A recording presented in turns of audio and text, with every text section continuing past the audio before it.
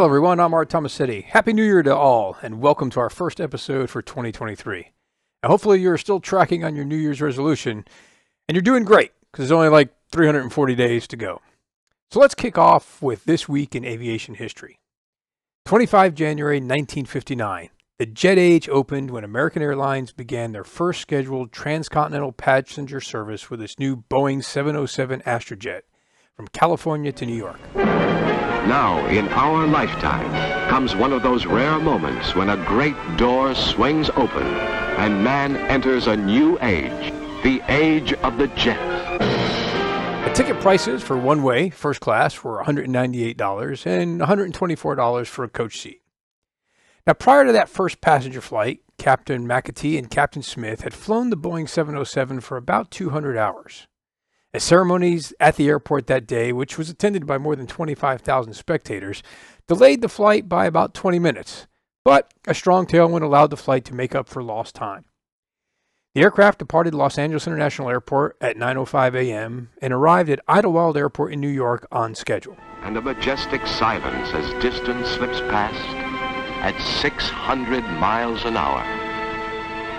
And you try to imagine what it will mean to the world, this age of the jet, how it will shape the life of man, our future, our children.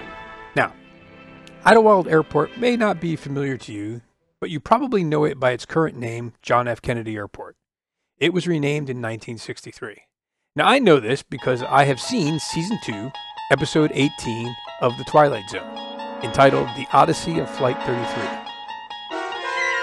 Now, Flight 33 was also a Boeing 707, and it was also flying to Idlewild Airport, but it most definitely did not arrive on time. Twilight Zone is one of my favorite all-time shows, and it's a multi-generational show. The original series ran from 1959 to 1964, and you can still find it on television today.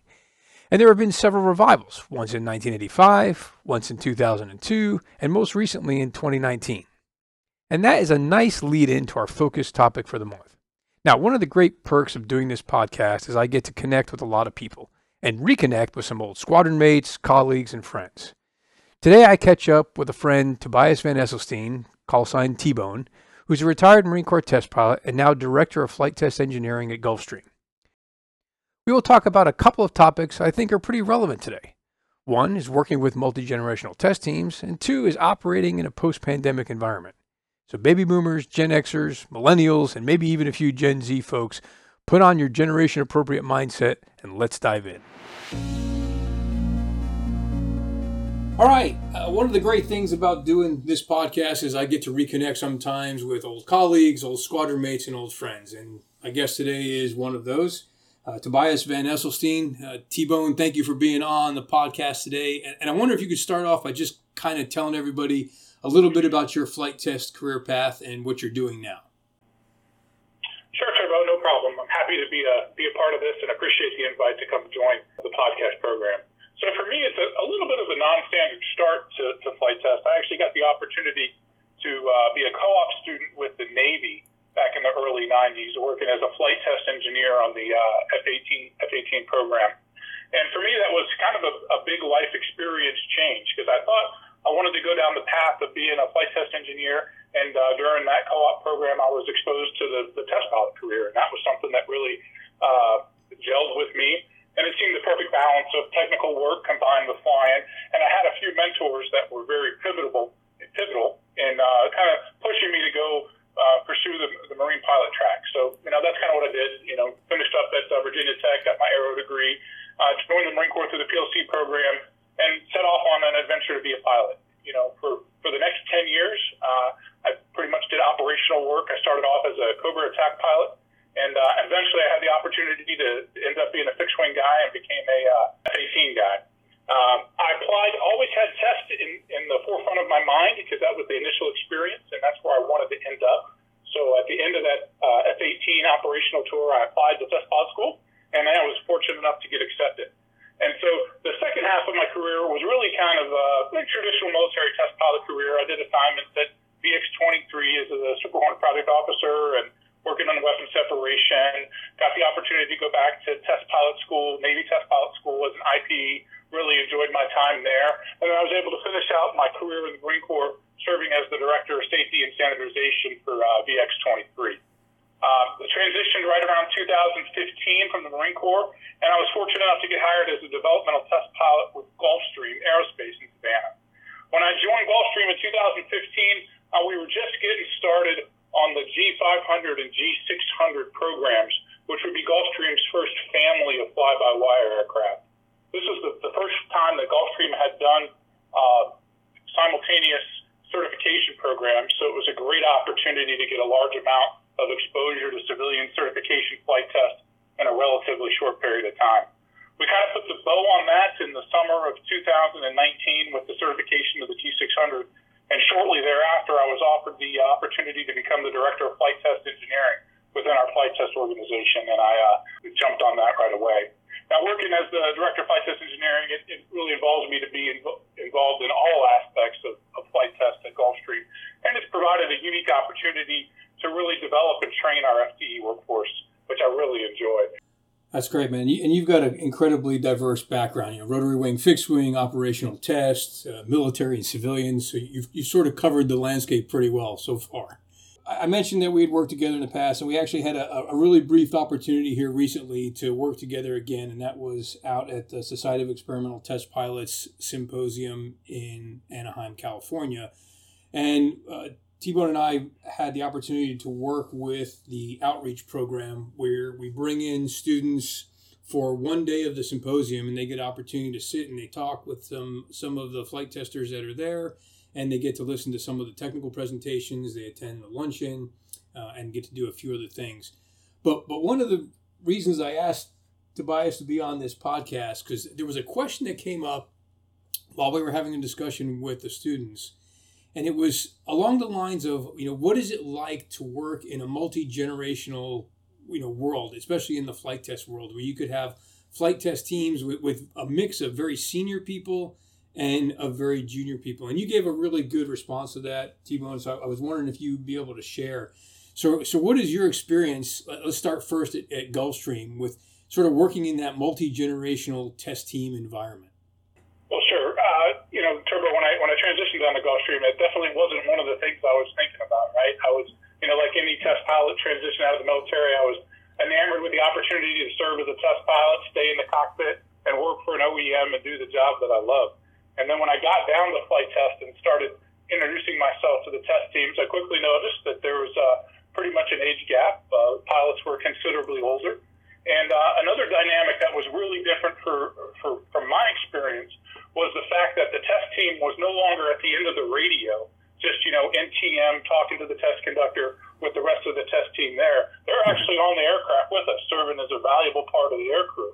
So now this generational gap, which may be a little bit not as a big issue in a military tactical frame, for us was something that was, quite unique, Right. And as I had the opportunity to do my first couple sorties and developmental test sorties at Gulfstream, I realized that, it's actually quite nice to have the system expert for the system that's under test there on the aircraft serving as the TC, because as you run into issues, who better to decide what we need to do and what the next steps are than the guy that's there as the part of the team. So, it's quite a unique opportunity the way we do it and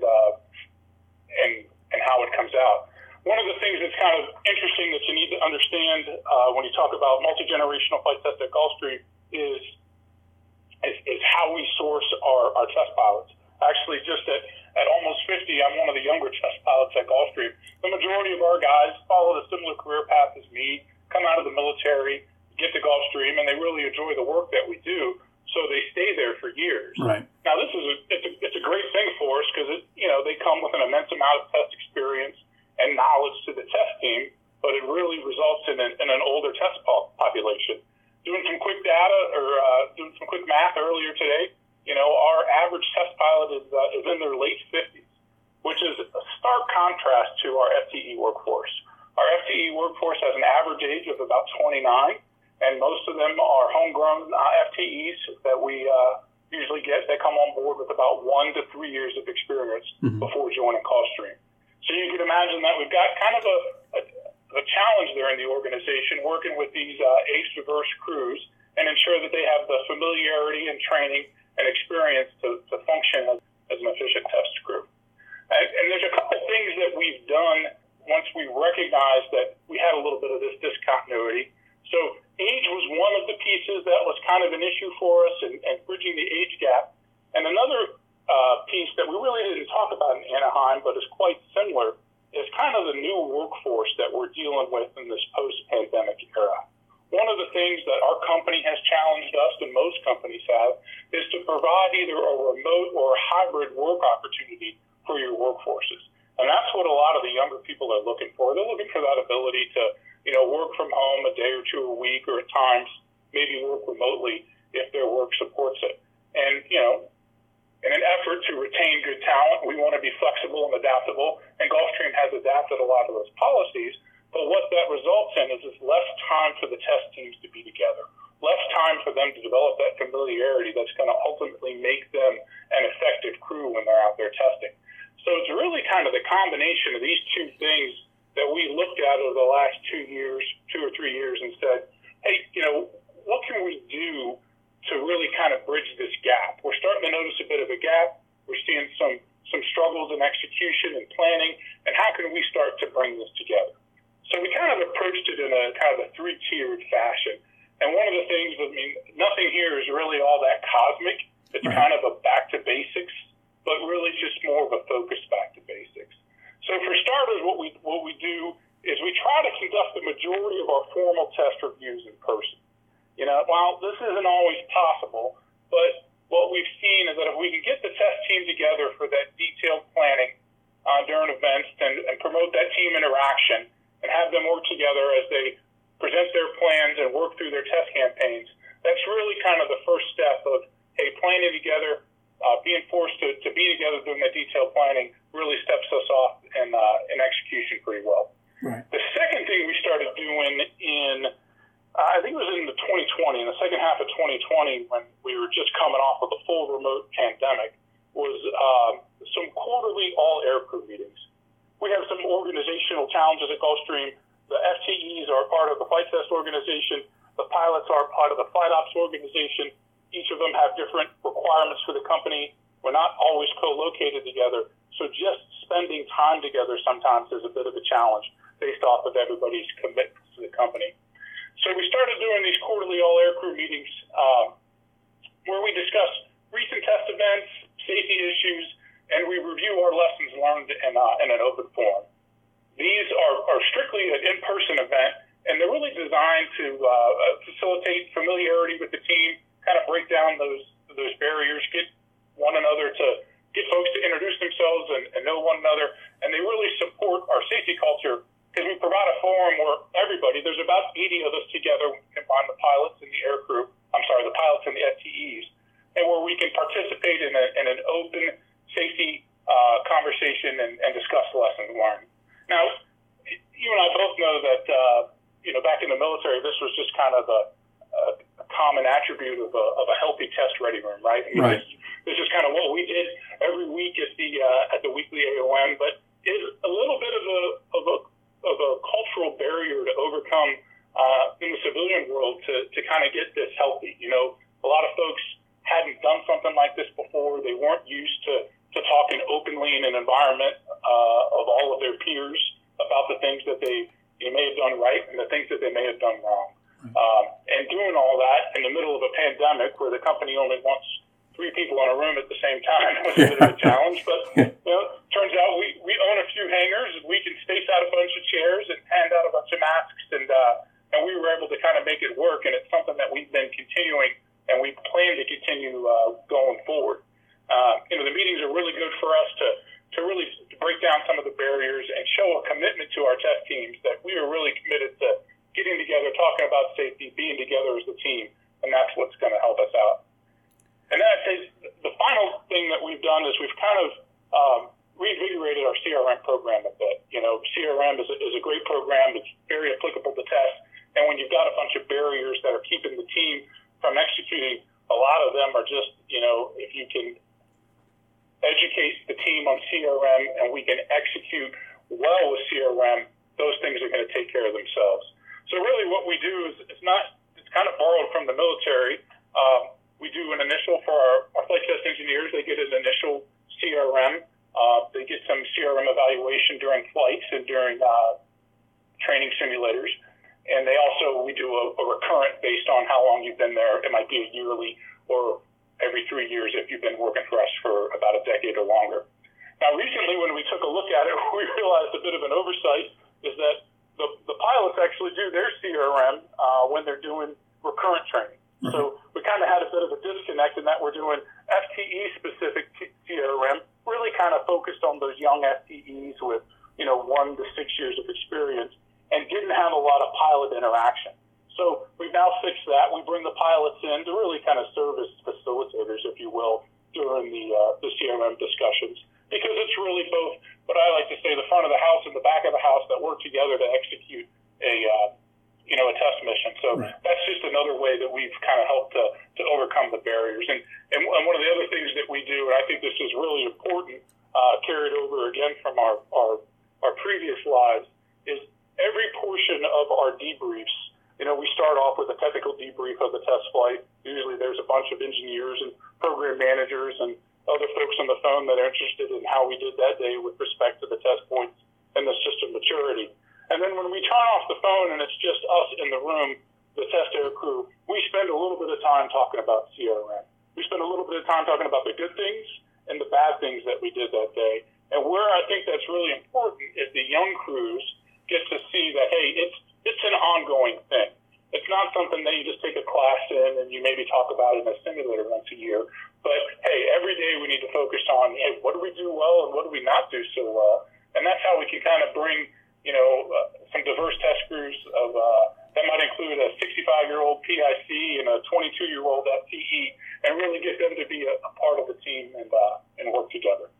Right. And I appreciate the analogies you made to sort of pulling from the military experience and into the current world that you operate in today. And you mentioned CRM, and obviously, one of the key components of that is trying to create that environment where people, see something, say something, use de novo, however you want to describe that environment you're trying to create, where somebody will speak up if they feel like something isn't going correctly. And it sounds like you guys have taken a really interesting approach to working that out, especially given the challenges of the sort of post-pandemic world we live in. Any other analogies or things that you, like maybe you personally have pulled in from your military experience that helps you work that challenge or helps you with that opportunity in the current role? I think one of the things is just familiarity and working together as a team.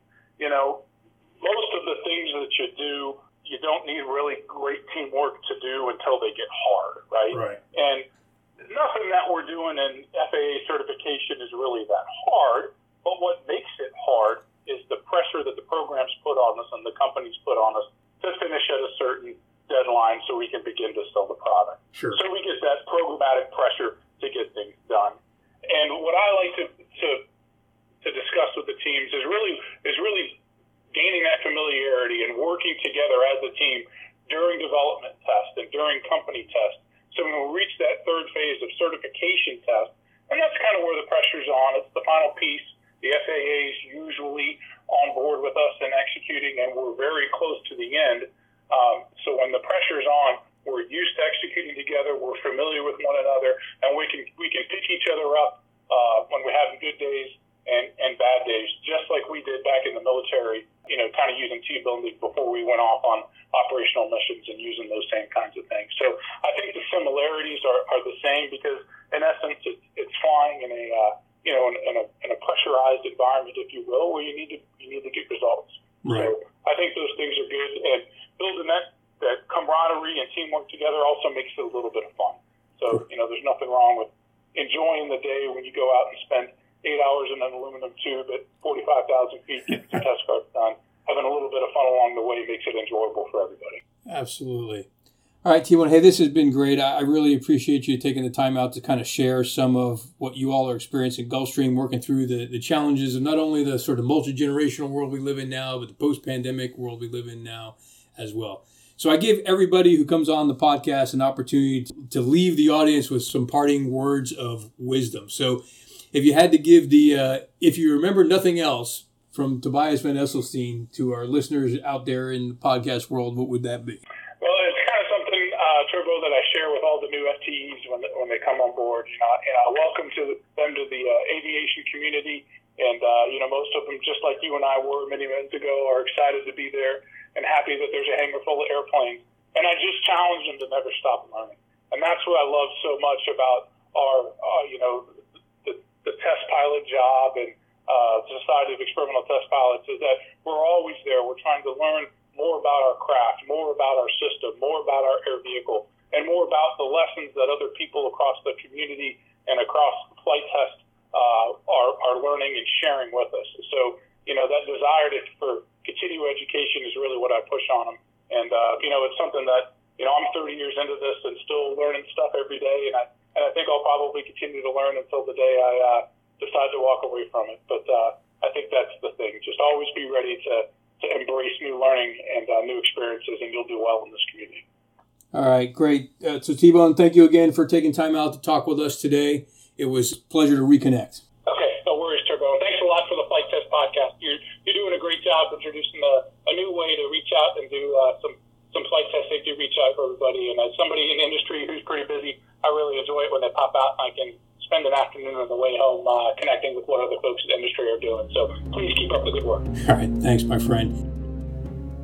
So that discussion hit on a few challenges test teams face today. How does your team cope with changes since the pandemic and managing multi-generational teams? Okay, here's some upcoming events to be aware of. The North American Flight Test Safety Workshop will take place in May in Wichita, Kansas. Our tutorial theme this year is Risk Management for the Future of Flight, exploring how risk management can be applied to new technologies. So join us for the Flight Test Safety Workshop 23 tutorial and learn more about how to apply risk management to testing of aircraft that don't fit in our traditional or historical perspective of aircraft design. The call for papers is out, so consider sharing a lesson or a practice with us. You can find more information on the website www.flighttestsafety.org. Also now, the Flight Test Safety Committee is soliciting nominations for the Tony LeVere Flight Test Safety Award. Now, this award recognizes a single individual or small group of individuals who recently have made a significant flight test safety contribution to the flight test community as a whole, to an organization, a specific program, or even a singular event. A link to the criteria and nomination information can be found in the podcast description. Deadline to submit those nominations is 30 March, so please think about recognizing your people for the great work they are doing. And that'll wrap us up for this month. We would love to hear your feedback and your ideas for the podcast, so don't be shy. Share your thoughts with us. I'll be back next month, so until then, be safe, be smart, and be ready. The Flight Test Safety Podcast is sponsored by Time to Climb Training and Consulting. Motivate your team to succeed, accelerate towards your goals, and elevate to a higher level of performance. On the web at www.time2climb.com.